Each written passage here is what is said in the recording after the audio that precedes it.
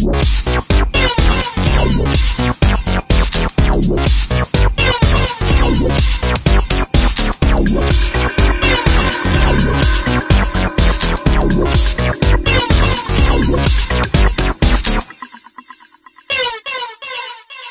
and welcome once again to the Wide Teams podcast, the podcast for geographically dispersed teams and remote workers, located on the web at wideteams.com and on Twitter at wideteams. This is episode 55. I'm your host, Avdi Grimm. And I just want to say that this episode of the Wide Teams podcast is made possible by generous support from Argyle, offering professional services with a niche focus in QA strategy and automated web testing. You can find out more about Argyle at arrgyle.com. Joining me today, I have Troy Davis and Eric Linval of Papertrail. Guys, thanks so much for joining me. Thanks for having us. All right, so I understand that you have been working in a distributed fashion for a while. You want to tell me a little bit about what you're doing and how the distributed team came to be? Yeah, so we started out distributed only in the city sense. So I live about 20 miles away from where Eric lives, and we were both in Seattle, so...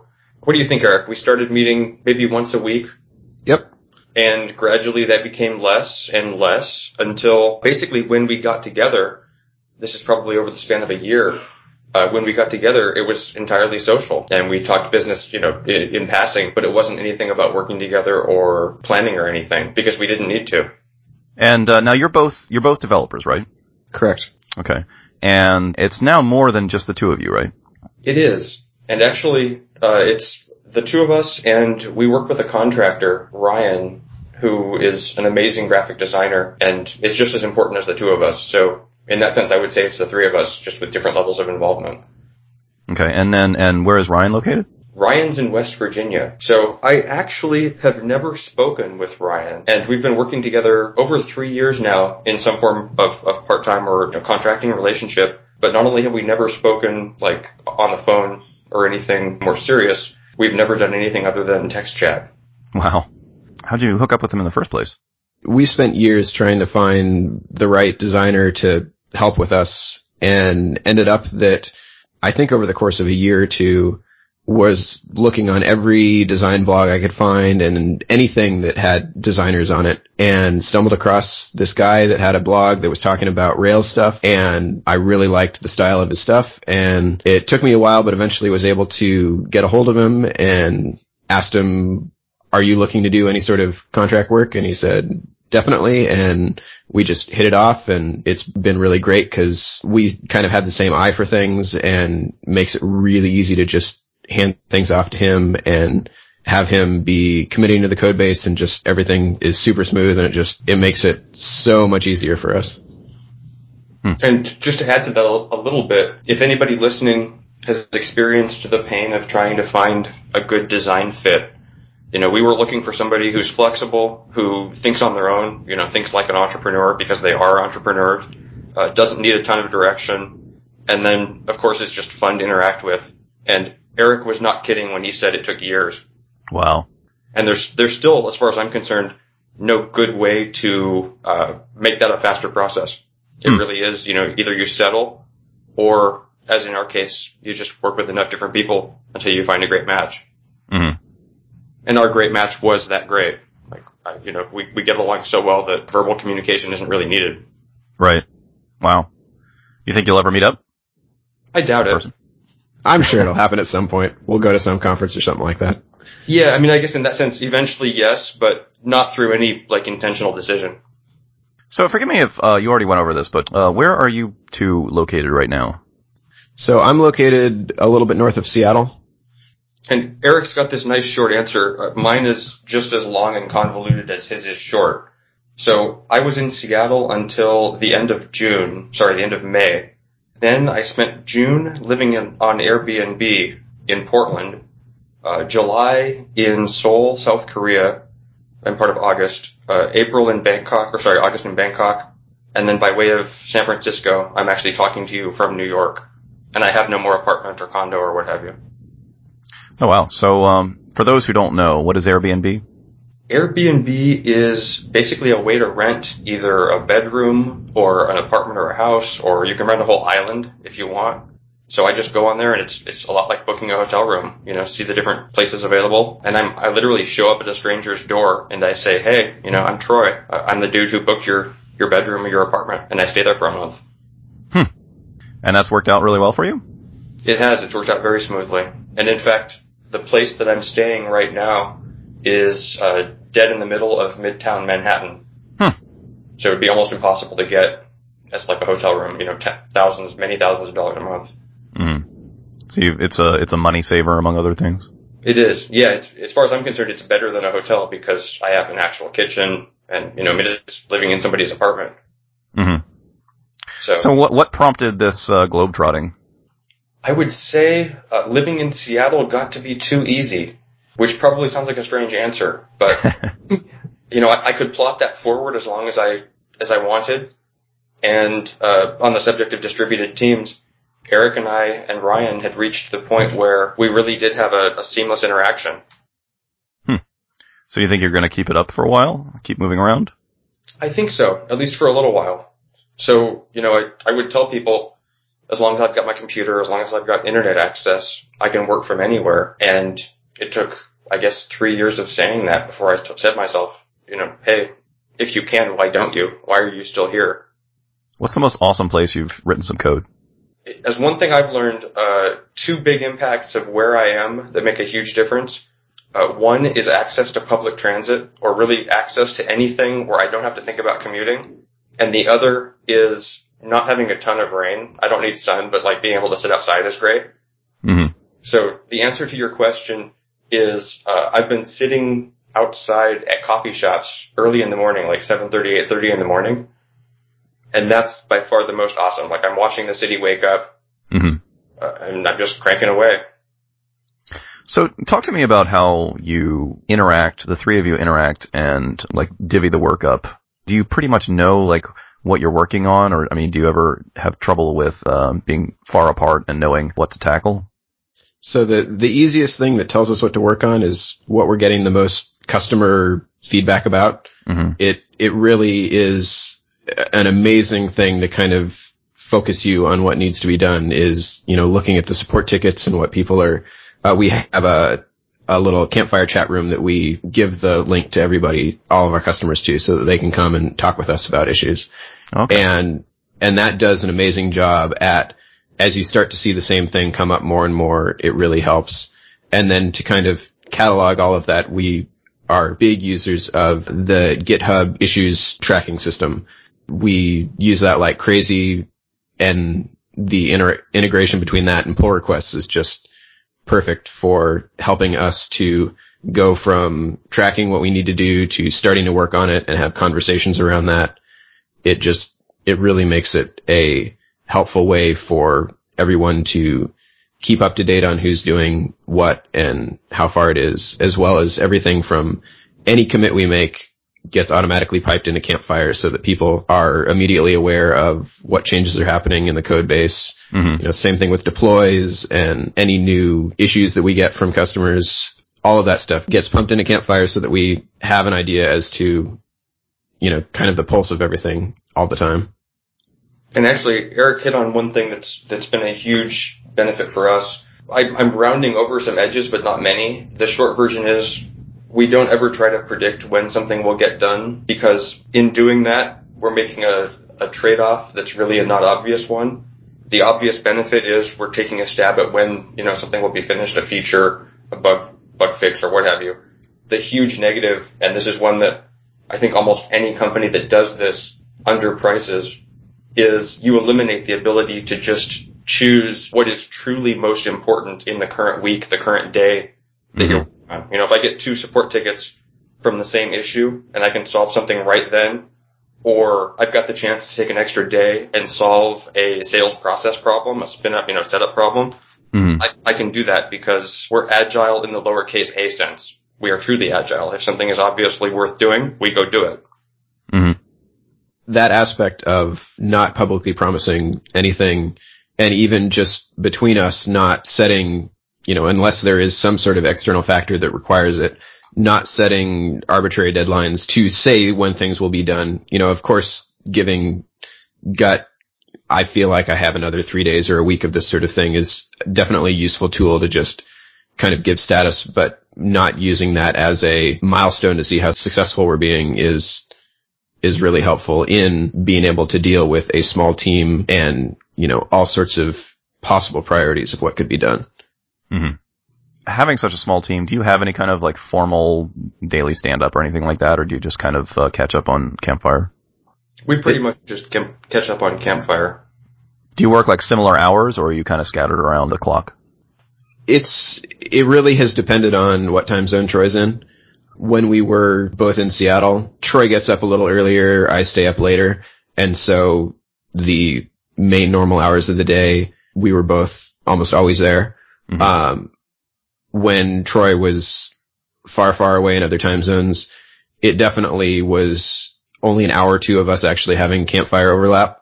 Mm-hmm. But now that Troy is back in the States and in New York, we definitely have a good, 6-hour overlap during what you'd consider work hours. And then normally whenever either of us are at a computer, even if we're not working, we'll have Campfire open in case somebody needs something. Mm-hmm. And actually, to expand on that a little bit, neither Eric nor I knew how asynchronous we really were. Our updates all get sent to Campfire, and we can log in at any time and see the history and comment on it and do work and so forth. But we didn't know how disconnected could the two of us be as far as time zones and just, not having overlap. And I think we found the outer boundary of that. I was okay with being in South Korea, which is 16 hours ahead of Pacific time. And we had enough crossover there. Conversely, in Thailand, which is only 14 hours ahead, we did not have enough crossover. And it was basically one of us was asleep and one of us was awake. Mm-hmm. So we found the outer bound of somewhere in there. And I think approaching 12 would be even worse, is where it gets really difficult. I think it'd be a totally different story if we had a much larger team. Mm-hmm. But, for a small number of people, that was our limit. So you need a little bit of overlap. Yeah, it definitely seems like that having a good deal of reasonable, working hour overlap between the members of your team is a pretty important thing. And as Troy said, I think as the team grows, that it kind of gives you more ability to have that overlap, even if it isn't the entire team being in the same place at the same time. Mm-hmm.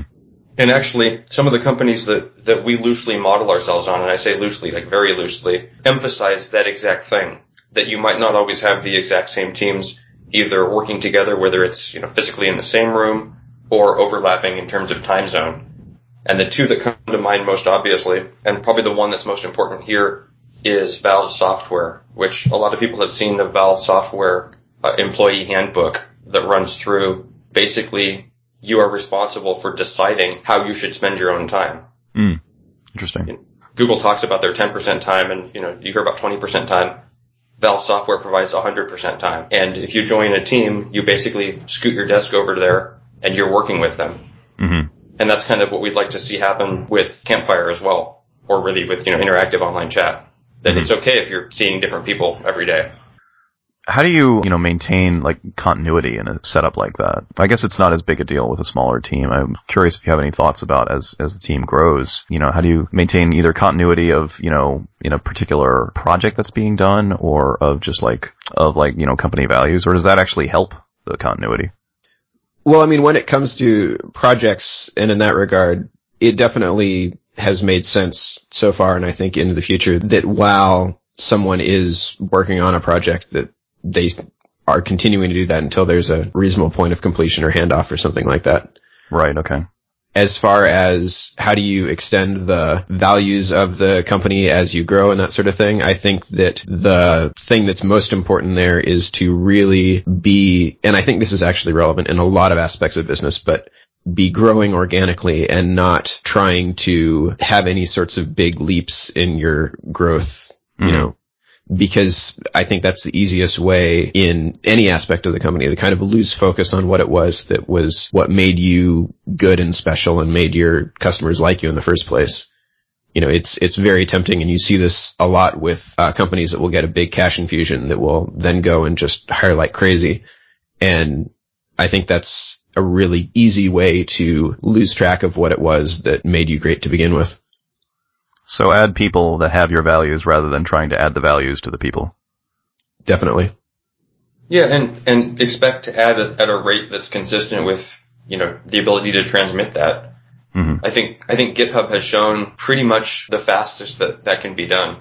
Mm-hmm. GitHub over the last year, to Eric's point about organic growth, I think that's essentially, look at GitHub's, for lack of a better term, their deal flow, their candidate flow.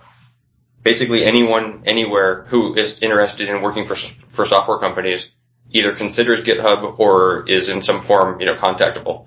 So consider them basically having the entire world of software and technology as prospective hires, mm-hmm. and then realize how few that they're hiring.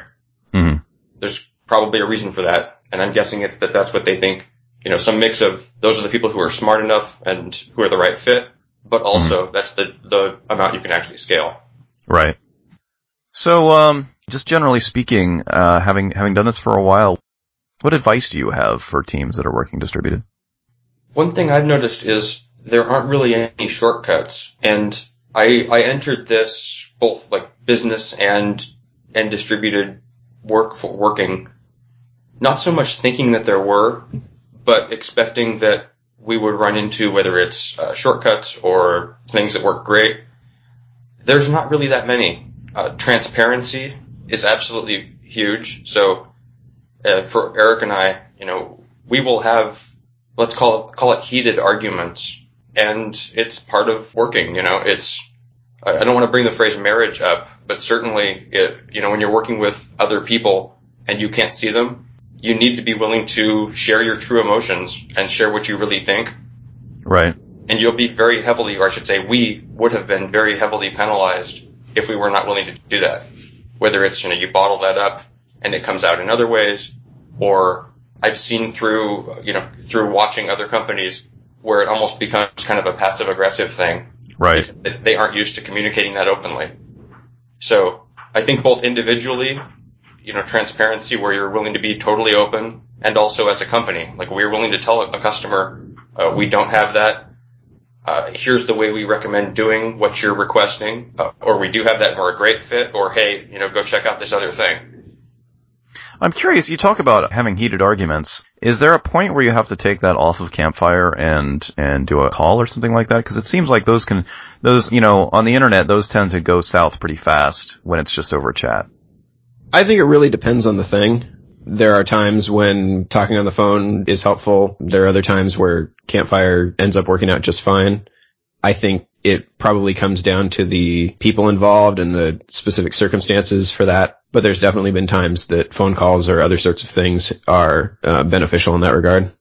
Actually, there's a thing or an adage that comes out of the protocol design world that, forgive me for misquoting here, is something like, be conservative in what you send and liberal in what you receive or what you accept. Mm-hmm.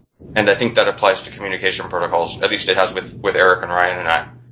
If you have a preference, great, state it, but otherwise, try to adapt to whatever somebody else has a strong preference for. And honestly, in working in a lot of companies previously where everybody is always in the same room, being right next to somebody really doesn't prevent heated arguments and people from, yelling at each other and that sort of thing. I think a lot of it has to do with personality and just kind of the context that they're coming from in the discussions. I feel like in general that's kind of the biggest source of friction in a lot of organizations is having people that have very differing philosophies when it comes to an issue, which will cause them to want to solve things in very different ways. Mm-hmm. And so in a lot of respects, finding people that kind of have a lot of that same common ground in the way that we were talking about with Ryan, that his design aesthetic is the same as ours, which means that we don't have to spend a lot of time arguing or trying to go back and forth on how the overall look and feel of something should be, because we are starting from the same place. You'll find that in a lot of technical discussions and arguments as well, that there's a million different ways that you can solve any problem, but kind of having the same background really helps in having that, I don't know if you'd call them values when it comes to technical discussions, but that it helps get everybody on the same page from where they're starting from. Mm-hmm. And actually, that's an example of us not taking a shortcut. So rather than either settling for somebody who didn't have the same mindset as Eric and I did, or who wasn't as easy to work with, we kept looking for someone who did. And if we had settled, I think that kind of would have snowballed, and everything else would have been a lot more difficult. Mm-hmm. It's not great advice, don't take shortcuts. I think this is a universal thing when it comes to hiring, is that you see this happen over and over again where people say, doesn't matter whether or not this person isn't a great fit. We just need someone to fill this role. And man, I think in so many cases it's a bad decision, and that really spending the effort to be deliberate about the sorts of decisions that you make are so worth it. Seems like solid advice to me. Well, Troy, Eric, before we wrap up, where can we find out more about both of you and about Papertrail? And how about say a little bit about Papertrail and what it is before you go?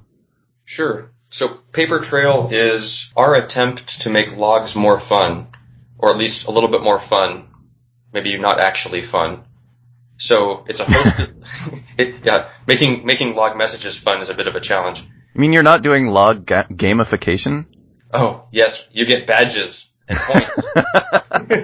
That's really our business model. It's badges and points. Farmville for logs. 100 fatal errors in 5 minutes. You get a hat. Let me apologize to anyone at, So, Papertrail is hosted log management, and what that means is it's actually by and for engineers. So, in as much as Eric and I are both engineers and entrepreneurs, we built it around our own needs, and that's made a huge difference for us. So when people ask us, what is Papertrail?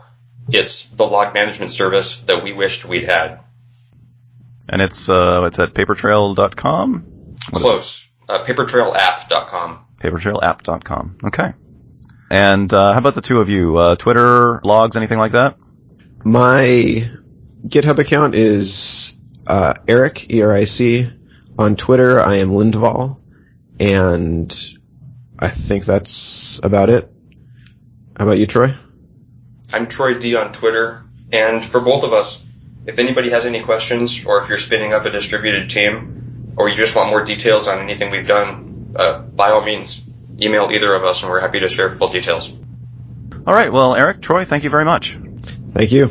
You're welcome. Thank you. All right. Well, that is our show, and I do hope you've enjoyed it. To subscribe to the show if you haven't already, or to check out more interviews and articles about remote work, go to wideteams.com. You can also find the show in the iTunes Music Store, where reviews are always very welcome. The Wide Teams podcast is distributed under the Creative Commons Attribution Non-Commercial Share-alike 3.0 license. Our music is by Giles Bouquet. Until next week, this is Avdi Grimm, signing off.